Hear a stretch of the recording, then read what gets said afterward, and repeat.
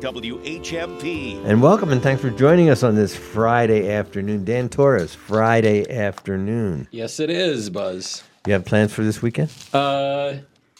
World Cup. That's all I'm going to say. Of course. Come on, Buzz. You have plans. This is World For Cup. those who don't know, Dan Torres is Brazilian. And so... I'm struggling right now. Team just lost to Cameroon 1-0. Is that true? Yeah, it's true. And over in stoppage time, Cameroon scored one in. So they're Yes. out. Cameroon is out. Brazil continues. Brazil won the group. But Cameroon, which I said, Cameroon's got talent. They kept it. Yesterday you were talking about how the historic giants in the Cup are now being challenged by small, and you said African countries, didn't you? Spain lost to South Korea 2-1, and that allowed South Korea to I think win their group, and Spain is second in that group. Just show you, Germany is out, Uruguay is out. Like there's a bunch of teams that you think are passing through. Again, this is what FIFA is investing in, kind of making soccer global. So soccer is becoming more of a global sport, and a lot of countries that traditionally would have lost 8-2 in the World Cup games are doing well. In Cameroon, this is the first time an African country has beaten Brazil in the World Cup, I believe. Do you realize you just lost us about 80% of our listeners through that little rant? You're welcome, Buzz. No, World Cup is exciting. I understand it's a World Cup. But speaking of things that are super important to us, I'll tell you what's really important to me. What's really important to me is community legal aid and its mission. And here in the studio, we have my old colleague, not old, my long, be careful, Buzz. tenured, from Western Mass Legal Services to Community Legal Aid. Always a good colleague and friend of mine is Jen Derringer, the managing attorney of the right here in Northampton, the local office that serves Franklin and Hampshire County. Whew. Hi, Jen. Hi, nice to see you, Buzz. It's great to see you. Listen, before we go any further, this weekend is a hot chocolate run. Yes. And before we talk about the important work that Community Legal Aid does, let's talk about the hot chocolate run. You've been involved in it one way or another for many years, right? In fact, my husband and I founded the Hot Chocolate Run. Stop it. I will not stop it. Well, I discovered hot chocolate when I was 8 years old, but tell us more. That was prior to the start of the Hot Chocolate Run. I was on the board of Safe Passage many years ago, 18 plus years ago, and we were looking for ways to raise money. And my husband was a promoter of race events, primarily cycling races, but also had done some running races. And he said to me, let's do a run. And let's do it in the winter. And Carrie LaBounty, who is now president of the board of Safe Passage, said, let's serve hot chocolate and call it the Hot Chocolate Run. And it was born, and it continues. Crazy. And now it raises over $600,000 a year to support Safe Passage, which does amazing work to support survivors of intimate partner violence. That's just great, Jen. So this weekend, can you tell us any details about it before we turn to CLA? Well, it's always an incredibly fun and celebratory time. Families come out, kiddos come out. There's a 2-mile walk. There's a 5K fun run, which is untimed, which I will be doing for the first time ever. And then there's a competitive 5K race, which my very fast 13-year-old will be running in. There will be thousands, probably 5,000 participants in the event. WHMP will be there, Monty Yes, and will. Bill and Jess, which is wonderful that they do the live broadcast there. We're very appreciative of that. And it's just a wonderful community event. What we hear year after year is that people make this one of their traditions. They join family and friends. They come out every year to participate, to have amazing hot chocolate, hot in your cup, which is the design is by Hillary Price, syndicated cartoonist, rhymes with orange. And so it's a true community event that everyone comes out to support. And it's one of my favorite days of the year.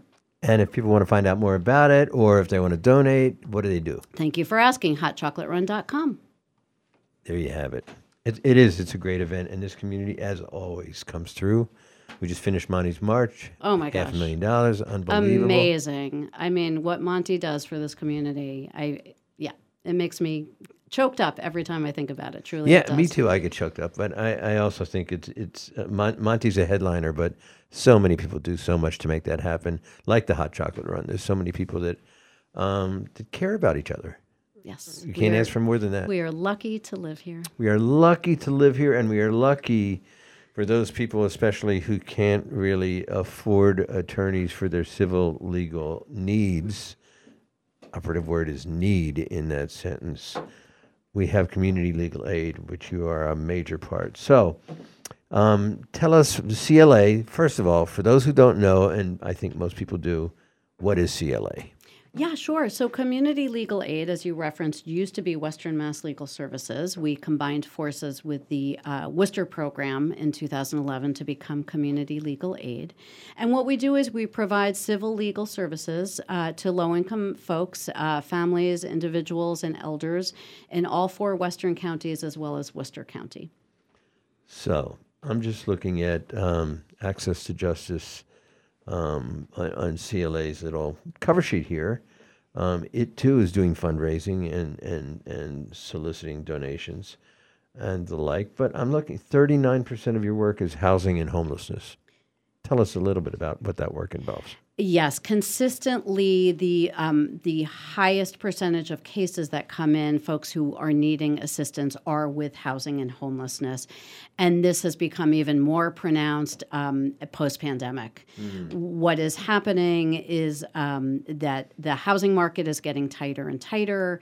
Landlords are deciding not to be landlords anymore. They're putting their units on the market and selling them, so there is less housing rental stock. Rental prices are going up. It is incredibly difficult for folks to find affordable housing. And of course, affordable with a capital A, that being subsidized and public housing, has always been incredibly difficult to find. There's never as much of it as we need. And the wait list for those units can be years long, even though I think that the city of Northampton is deeply committed to growing its subsidized and public housing units and stock. It's a challenging thing to do. Right. So you're here in Northampton, but we have 104 hill towns that have signed on to the aspiration of providing affordable housing, but can't afford to do it for one reason or another. The public-private partnership that was envisioned when that regulation was passed, those grants were made available, it just doesn't exist, does it? And this is a little outside of my wheelhouse, but what I understand from the experts at Valley CDC and Wayfinders is that it is always more expensive and more complex to build subsidized and affordable housing than anybody realizes. Yeah. So there are great people out there like Valley CDC and like Wayfinders who are doing that work to create more affordable housing, but it's a slow and expensive process. I remember when I was on the board of what was then called Western Mass Legal Services, and I came here to Northampton on Christmas Eve and watched a family of 8 getting evicted on Christmas Eve.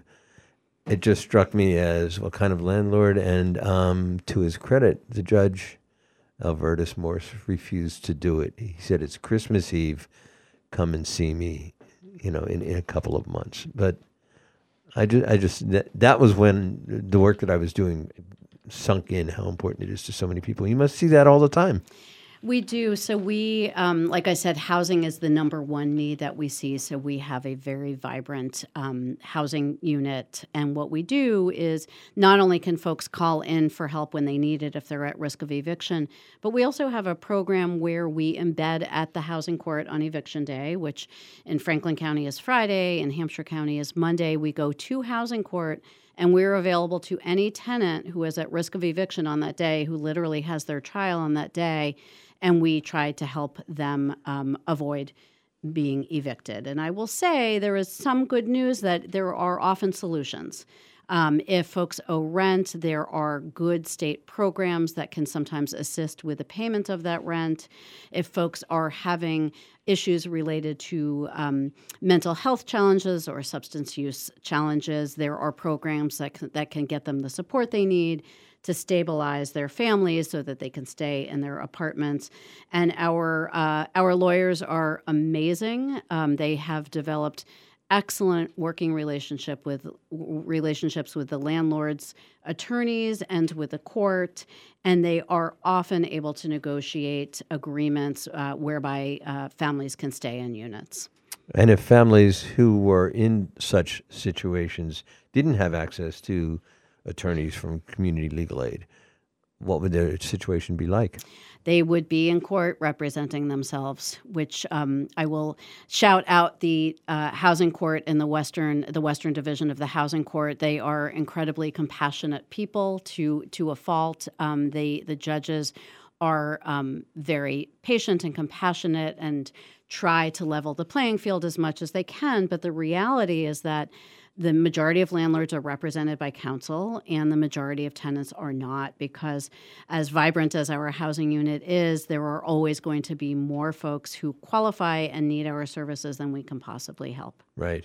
And the knowledge that you pointed out a few minutes ago that your attorneys have, people won't have unless they have an attorney that really understands. Right. And you can imagine how incredibly stressful it is to have to stand up by yourself in front of a judge across from your landlord and your landlord's attorney and try to argue for your housing, for your family's stability. Yeah. It's, as I say it out loud, it sounds unimaginably difficult. Unimaginably difficult. I mean, as much as I'm comfortable in the courtroom. If it was my family that I was talking about and our home, I'm not quite sure how I would be able to articulate that which I would like to. But speaking of families, there's something that I think a year ago we talked about this, almost to the day a year ago. It was December of last year. You were in here with a couple of colleagues. We were talking about this project that was happening in Franklin County, the Family Preservation Project. What's happening with that? Can you update us? Yeah, so it was a pilot project that we started in Hampden County with the support of some money from the state. And the idea of this was that when families become involved with the Department of Children and Families, there is a period of time where the Department of Children and Families is there to give them to support. They're concerned enough to engage with the family, but they are there to give them support to succeed so that the DCF doesn't feel like they need to take the next step, which would be to go to court and try to get custody of children, really taking those children away from their families and putting them in foster care. That's a critical period before that happens. And we all realized that a lot of these families, part of their lack of stability have to do with their legal challenges. They're at risk of eviction. Their children are struggling in school and need further supports in school. They need an IEP. They're having disciplinary issues in school. All sorts of legal issues that may be hindering them. So the pilot project, which was incredibly unique, it's one of a handful in the country and the only one in the Commonwealth. What it does is it has DCF identify those cases where they feel like legal aid could be helpful. They connect those families to us. They directly refer those families to us. We try to resolve their civil legal issues. We go back to DCF and say, great news, we've helped this family stabilize. Their legal issues have been resolved. And the program has been incredibly successful in really stabilizing families to the point where the Department of Children and Families no longer has concerns about the stability of the family, and they step away rather than take that extraordinary step of trying to remove children from their families. We are going to take a break, but before we do, Jen Derringer, managing attorney of this regional office of community legal aid. I was a partner in a law firm. It's incredibly expensive. We had at our apex 14 people working in it. There's 150 working on behalf of all these poor people who are within 120. I mean, poor as in within 125% of the federal poverty guidelines, which makes you eligible for this kind of support by your law firm, Community Legal Aid. How does it support itself? Where does it get the funds to do what it does? Great question. So the Primarily, we are supported by the state. The legislature is incredibly supportive of legal aid, nowhere more so than in Western Mass. Our legislators here are incredibly supportive of our work. We do get some federal funding as well. And the rest is grants and donations from individuals and from attorneys who are in private practice like you used to be and appreciate and want to support the work that we do. And how do people make such a donation? They can go right to communitylegal.org, and there is a big, giant orange donate button. They can press on it and make a donation at any time that they want. I suggest, listeners, that you see if it works. Go to Community Legal Aid and press on that donate button. Give it a whirl. Give it a whirl because it's your neighbors, it's family, it's children, it's disabled people, it's veterans. We're talking about our community. And it can't be our community without providing civil legal services for those who need it. So check that button out. We're going to be back in a couple more minutes. We're going to take a break and then come back to Jen Duringer and hear a little bit more about community legal aid. Stick with us. This is the Afternoon Buzz with Buzz Eisenberg, 1015 WHMP.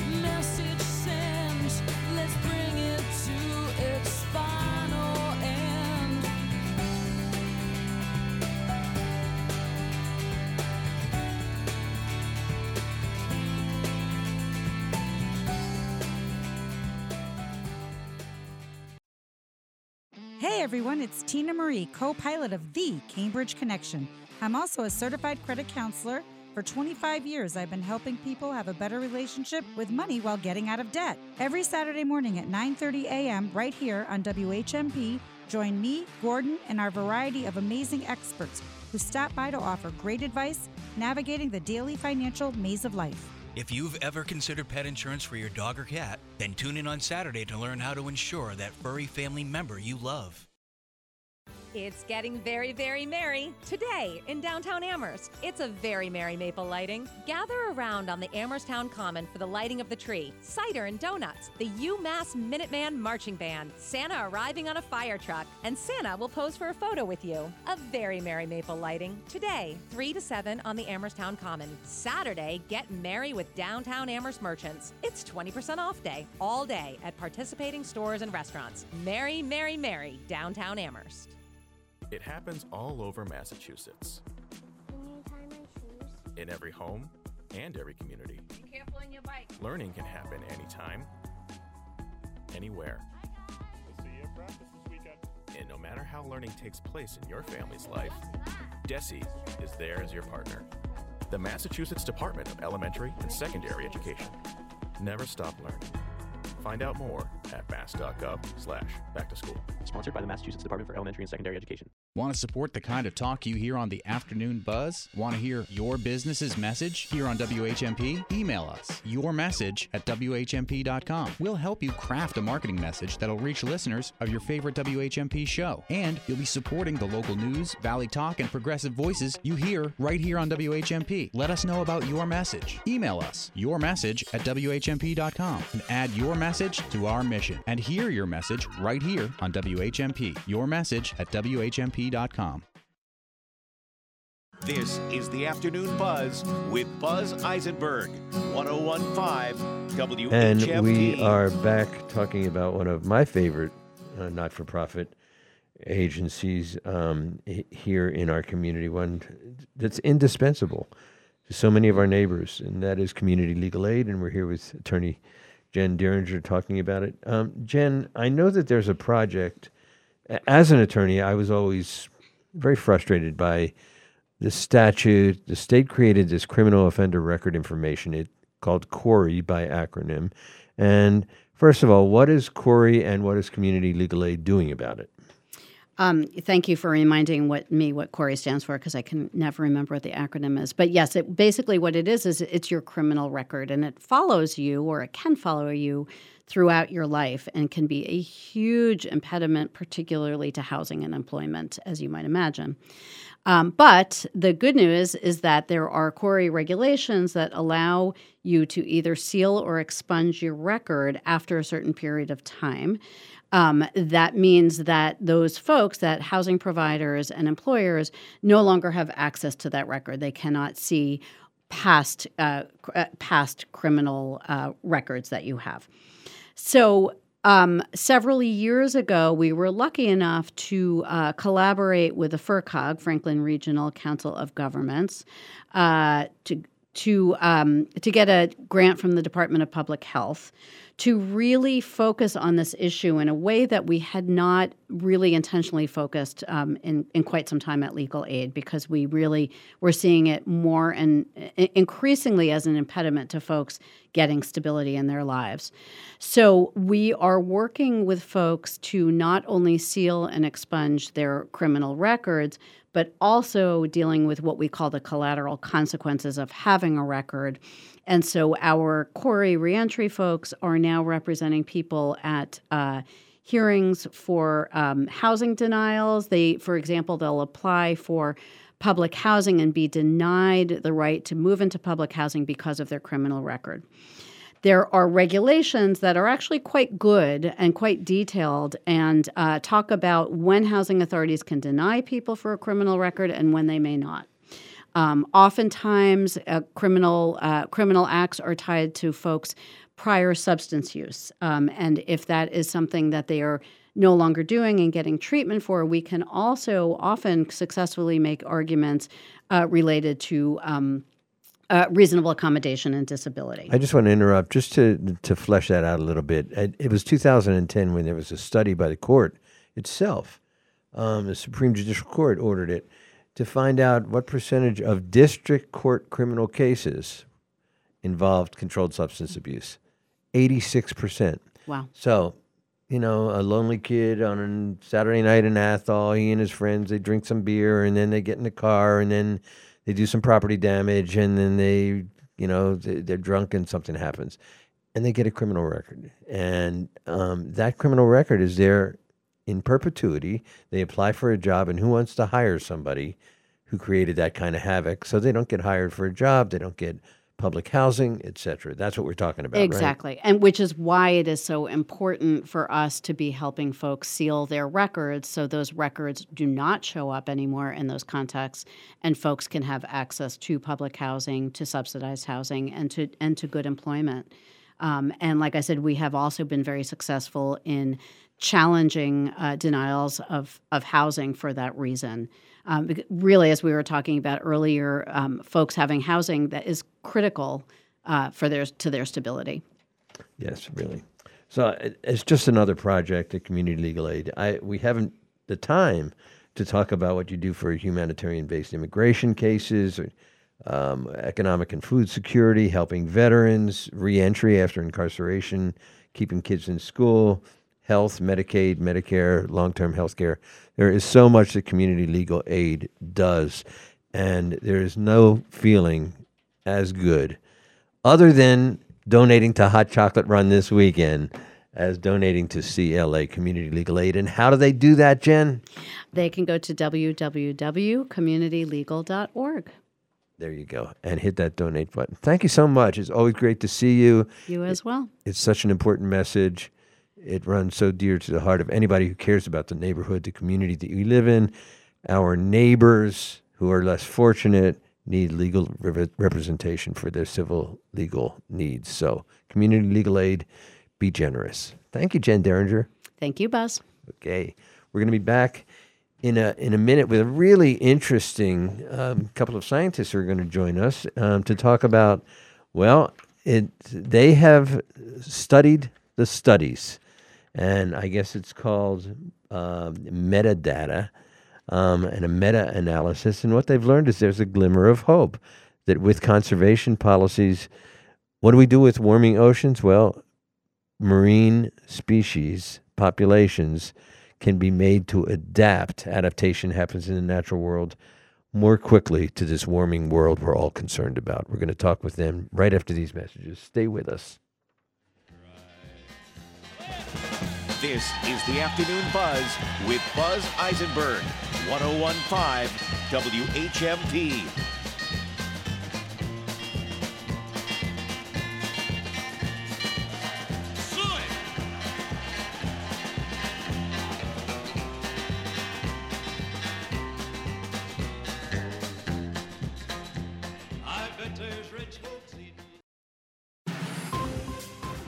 For WHMP News, I'm Jess Tyler. FBI agents have arrested the I-91 bandit, a man they believe was responsible for a string of bank robberies last year in Massachusetts, Vermont, New Hampshire, and Connecticut. Law enforcement officials detained 30-year-old Taylor Dijak of Chicopee for allegedly robbing 13 banks between September 2021 and August of 2022. The suspect is believed to have been responsible for robberies in Montague, Greenfield, Brattleboro, and Athol, among several other towns. A $10,000 reward was previously offered for information that would lead to his arrest. Governor Charlie Baker made a stop in Ashfield yesterday to celebrate the progress on bringing broadband to every town in Massachusetts. Over the course of the project, 40,000 telephone poles have been planted and 2,000 miles of fiber have been laid. Lieutenant Governor Polito said they have laid the infrastructure so the next administration may continue the work. And the Hot Chocolate Run returns this weekend, this time with fresh hot chocolate for the first time since the pandemic began. Natalie Ulrich, Director of Development. The road race and fun run are both timed, and the road race has prizes for people who finish the fastest. The walk is not timed this year. That's a new change, but it is certainly filled with lots of families. Dogs are welcome at the walk, strollers, we see it all. Hundreds of people participate in the Hot Chocolate Run, all to benefit Safe Passage. The race begins and ends in downtown Northampton Sunday, with walkers starting at 9 a.m. and the official race beginning at 10:15.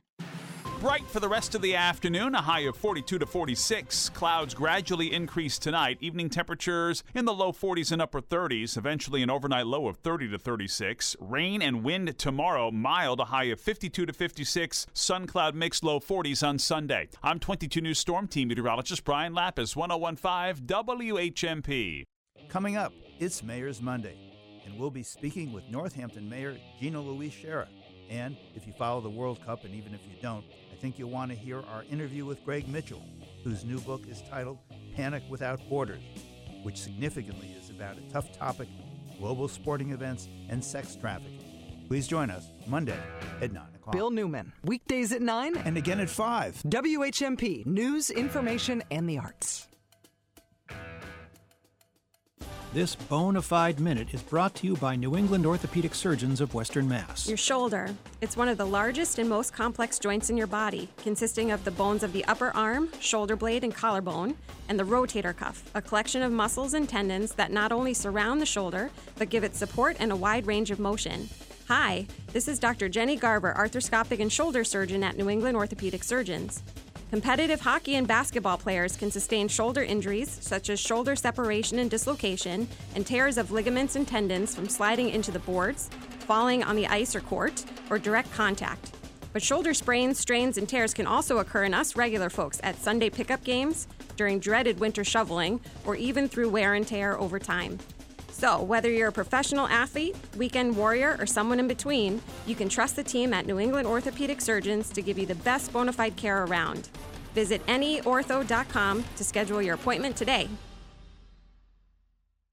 Welcome the arrival of the new year in the heart of historic Old Deerfield at the Friends of Deerfield Jubilee. On New Year's Eve, we're kicking off a year-long celebration of Deerfield's 350th anniversary. Enjoy a gourmet dinner, cash bar, raffles, and music by the O-Tones of Northampton. Tickets are $100 or $180 for two. For tickets and more information, please visit friendsofdeerfield.org. Thank you to our sponsors, Greenfield Savings Bank, AFI Furnishings, and Ralph's Blacksmith Shop. This is the Afternoon Buzz with Buzz Eisenberg, 1015 WHMP. And welcome back for those who have been with us, and thank you for joining us, those who on this Friday afternoon are just joining us. This is, for frequent listeners, you know that every Thursday, Brian Adams educates us with his incredible guests about what's happening to our climate, climate change and warming waters and all the havoc that's being wreaked sometimes. And the United Nations report, which told us accelerated the window that we have before dire things start to happen. Well, there is a glimmer of hope that that I learned of, and I invited the authors of a study of many studies, and we'll hear about that in a minute. But the glimmer of hope says, look, we know about evolution and adaptation. Maybe there's something we can do to use adaptation to accelerate the way that species adapt to warming conditions, particularly marine creatures, to promote their survival. And I think I got that right. With me in the studio is Dr. Brian Cheng, Assistant Professor of Marine Ecology at UMass, and Dr. Matthew Sasaki, as a marine biologist and evolutionary ecologist at the University of Connecticut. So let me start with you, Brian. Did I say that right?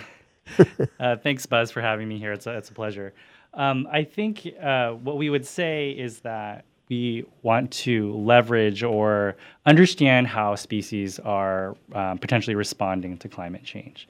And so it's not so much that we want to necessarily alter their evolutionary trajectory. It's more so that we want to give them a fighting chance at adapting to future conditions. And we can do that through conservation and restoration actions.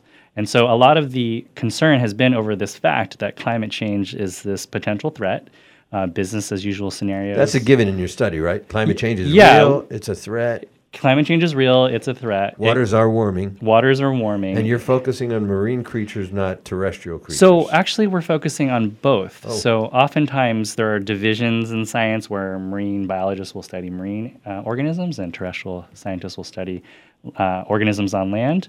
But here we're really trying to compare organisms living both in the ocean and on land. And it was a collaborative effort with between marine scientists as well as terrestrial scientists. So really trying to understand what's the big picture here with respect to vulnerability to climate change.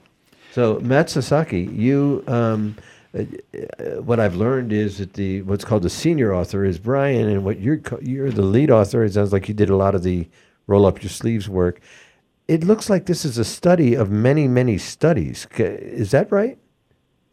That is correct. Yeah, what we did is we used a technique called meta-analysis, which is essentially reanalyzing data that people have already published in other studies.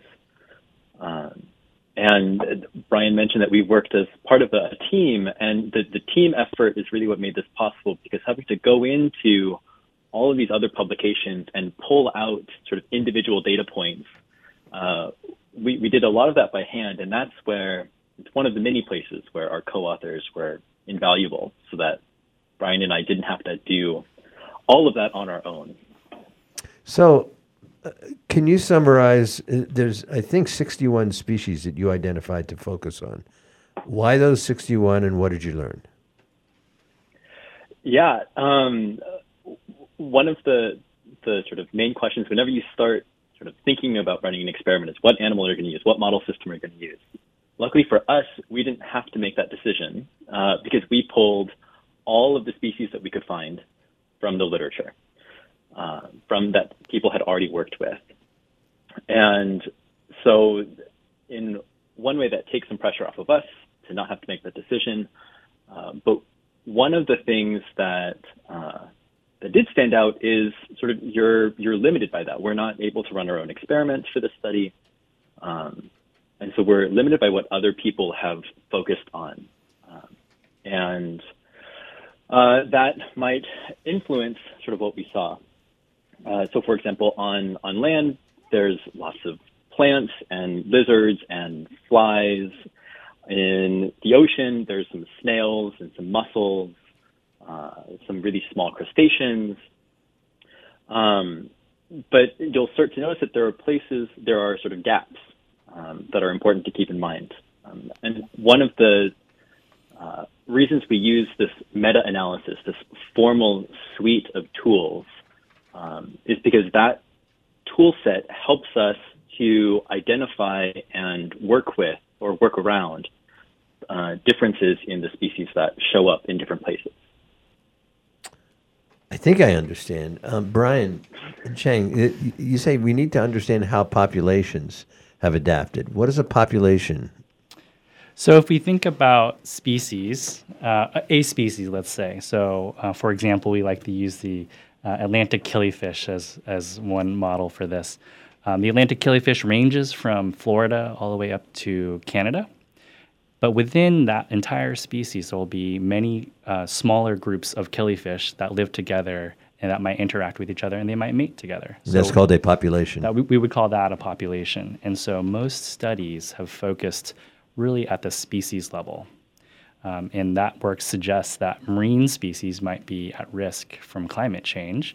And that's because the ocean is really homogeneous, we would say. It's all, there's not a lot of what we would say are temperature refuges. So if you think about on land, in a forest, there are many places for organisms that for them to hide, like under a rock or in a crevice or in the shade of a canopy of a tree. But in the ocean, those refuges are unavailable to them. So we wanted to really take a look at how the populations differ and how they might have different abilities to adapt to warmer conditions. And so that's where this meta-analysis comes in, right? So it would take us decades to do all this work that all these other scientists have published. And so we were able to bring it in an analysis and look at how the populations differ in terms of their ability to tolerate heat. So in terms of this meta-analysis of these 90, I guess, previously published studies, so you mentioned earlier, Brian, something about conservation and management. What does this teach us, your work, teach us about conservation and management? So one of the key findings was that the marine species, the populations are quite different, and that's unexpected. In the ocean, most organisms have many young that they release into the currents. They don't have parental care like people do, like mammals, right? And so the prevailing wisdom was that all the populations are very similar to each other because their young go up into the water and they mix around. So what this tells us is actually the populations are quite different. And if we can potentially keep the populations connected by protecting their habitat, by making sure their abundances are high, these populations that have the ability to tolerate heat might be able to have offspring that can then travel to the next population and confer some of those benefits to the next population so that those advantages in terms of tolerating heat might be passed on to other populations so that the species entirely will do well. So that was one of the main findings, was keep them connected in the ocean. But on land, it might be a different story. The species on land are not so different in terms of their populations. And so one of the key things you might do from a conservation or restoration perspective is to maintain the thermal, what we call refugia. So as it turns out, old growth forests are quite good at buffering against heat waves. And so if you can maintain... At buffering against heat waves. Right. So imagine a heat wave rolls through a forest, right? Would you rather be in the forest in the shade? Or would you rather be on a rock? I see. Out in the full sun. Got it. Right? So if you can maintain the habitat that's complex and can protect organisms against high temperatures, we think that's a good thing. So it's a different strategy that you might use on land versus the ocean. So, Matt, would that happen on its own without our assistance? That is, would the forces that result in adaptation, evolutionary forces, mean that those critters that are in more protected locations, those populations would survive anyway and adapt? Why do we need our assistance to help it happen? Right. I think that's a really important point. What our study looked at is the existing patterns in how populations have evolved. And we're taking those insights and sort of projecting them forward to say, if this is how evolution is working, how might that influence vulnerability to climate change? And so the sort of direct human action is maybe is not to say we're going to get our hands in there and mess with the evolutionary process, but to leave natural systems as natural systems, let them function the way that they function, maintain and restore these sort of natural habitats so that the strategies that have already worked for populations in their natural habitats can continue to work into the future. I think I'm getting this. I think even I can get this. Law and government guy could get this. We're going to take a break. I've got these two scientists. I should ask you. Herschel Walker says that werewolves can beat up. No, I'm not going to go there. We're going to take a break instead and come back. We are talking now with Brian Cheng and Matthew Sasaki, and we're getting a hopeful message about what happens as climate continues to change. We'll be right back. Stick with us. This is the Afternoon Buzz with Buzz Eisenberg, 101.5 WHMP.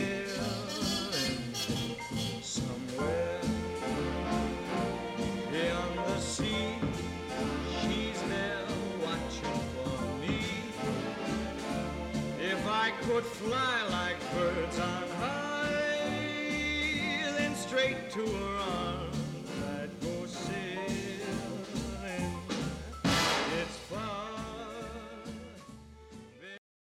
When it's happening here in the Valley, we're talking about it. We have a very unique and lethal combination of emboldened white supremacy in this country and unfettered access to guns.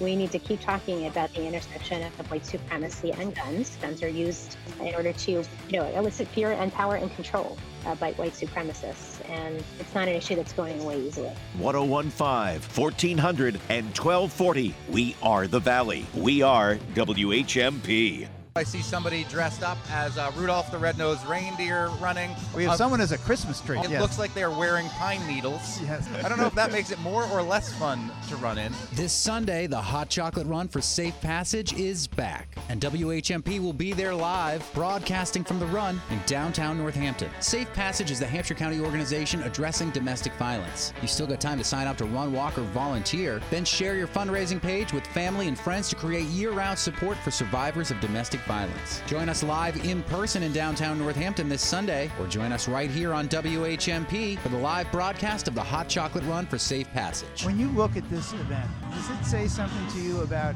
Northampton as a community? It's a remarkable testament to what people can do when they're all working on the same issue. WHMP's support of the Hot Chocolate Run is made possible by Whalen Insurance Northampton. Local people, local service, local insurance.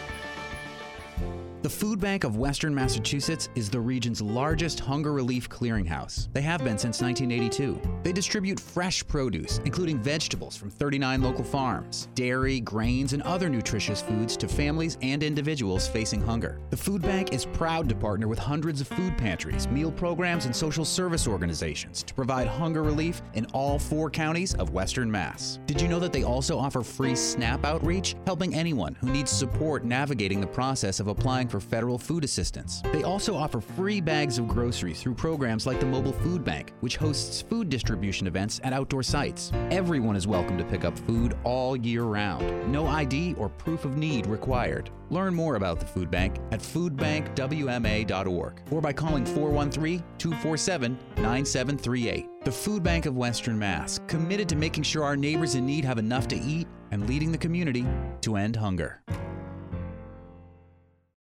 Northampton Neighbors is free of charge and open to all with a range of social and volunteer opportunities as well as services and support for members 55 and older in the city of Northampton. Need help? Want to help? Join us as a member, a volunteer, or donor. Northampton Neighbors is about more than aging in place. We're about engaging in place, this place. Find us online at northamptonneighbors.org or call us at 413-341-0160. This is the Afternoon Buzz with Buzz Eisenberg, 101.5 WHMP. And welcome back. We are continuing our conversation with Brian Cheng, Assistant Professor of Marine Ecology at UMass Amherst, and Dr. Matthew Sasaki, a marine biologist and evolutionary ecologist. And they did this meta-analysis of many other studies that we've been talking about. And what they learned is that now, in the face of climate change, instead of looking at just species and what their tolerance is to the changes in our climate, if we look at populations within species, we find that some are more tolerant, I think is the right word. Some are more able to adapt, that Darwin would be smiling right now because the theory of adaptation, in fact, is true, and that there might be time for many species, populations of species, to adapt. Did I get that right, Brian? Yeah, so earlier we were talking about Atlantic killifish, which live, just as an example, they live from Florida to Canada. So as it turns out, populations in the southern portion of the range can have a tolerance of high temperatures that's almost 2 degrees C greater than the ones in the north.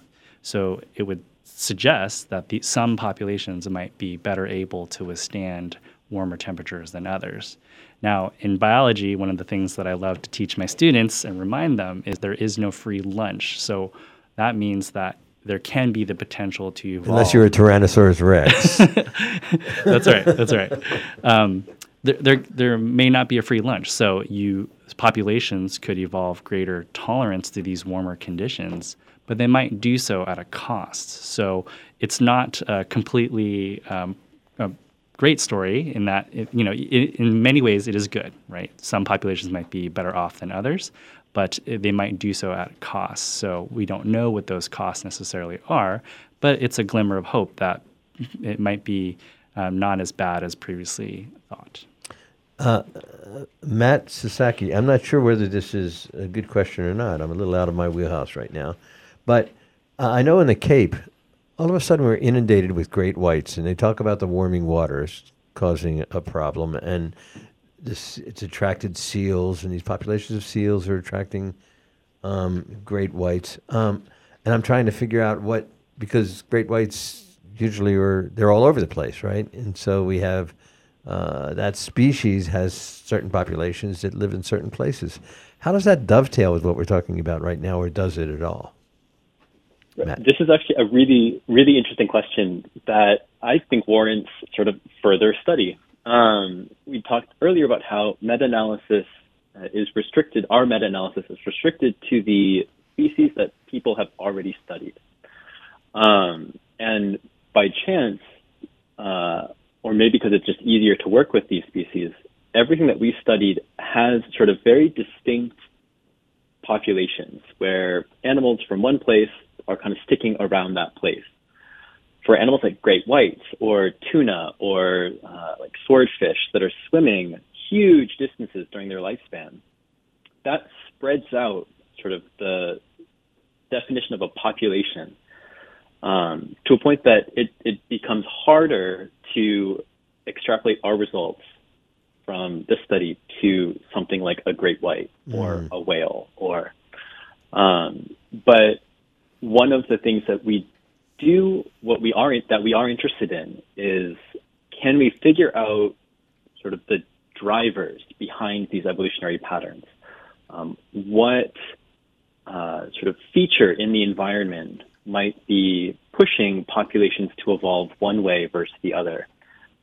And one of the reasons why the theory of evolution is so powerful and so sort of, I think, interesting and exciting is that it has these rules that can be used to extrapolate. So if we could figure out sort of the secret ingredient in the environment that gets populations to evolve one way, and we were able to study great whites and the habitats that they inhabit throughout their lifetime in sufficient detail, we might be able to predict what their thermal limits might be or how they might respond to climate change. It sounds critical that we figure this stuff out. I see, Brian Cheng, that the National Science Foundation helped fund this study by your team, and it was a large team. It wasn't just the two of you, but I know that you're principal here.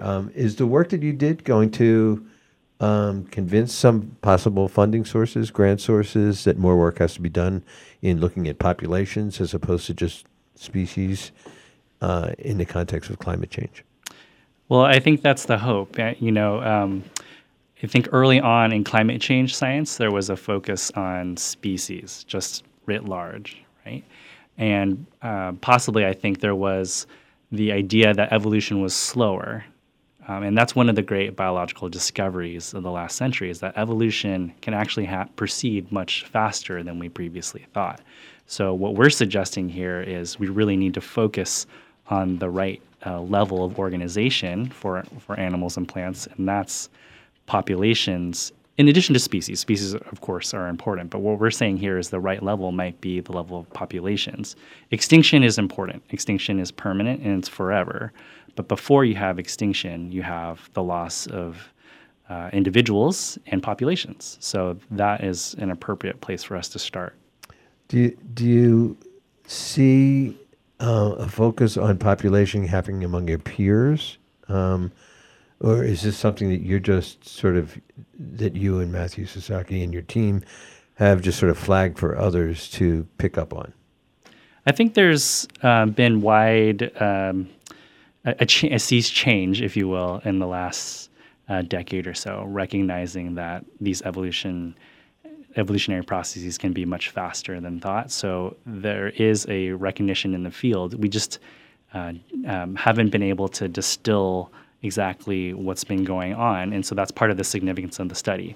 Now, on the one hand, if you think about it, we're doing a meta-analysis. So that means there had to have been studies before us that set the stage for this work. But You're doing an analysis of studies that were done before. That's right. So there were, by definition, there was some recognition that these kinds of questions are important because there were 60 species, 90 studies, et cetera, that looked at these sorts of questions. But the power here is that we're able to combine them all and to look at the bigger picture.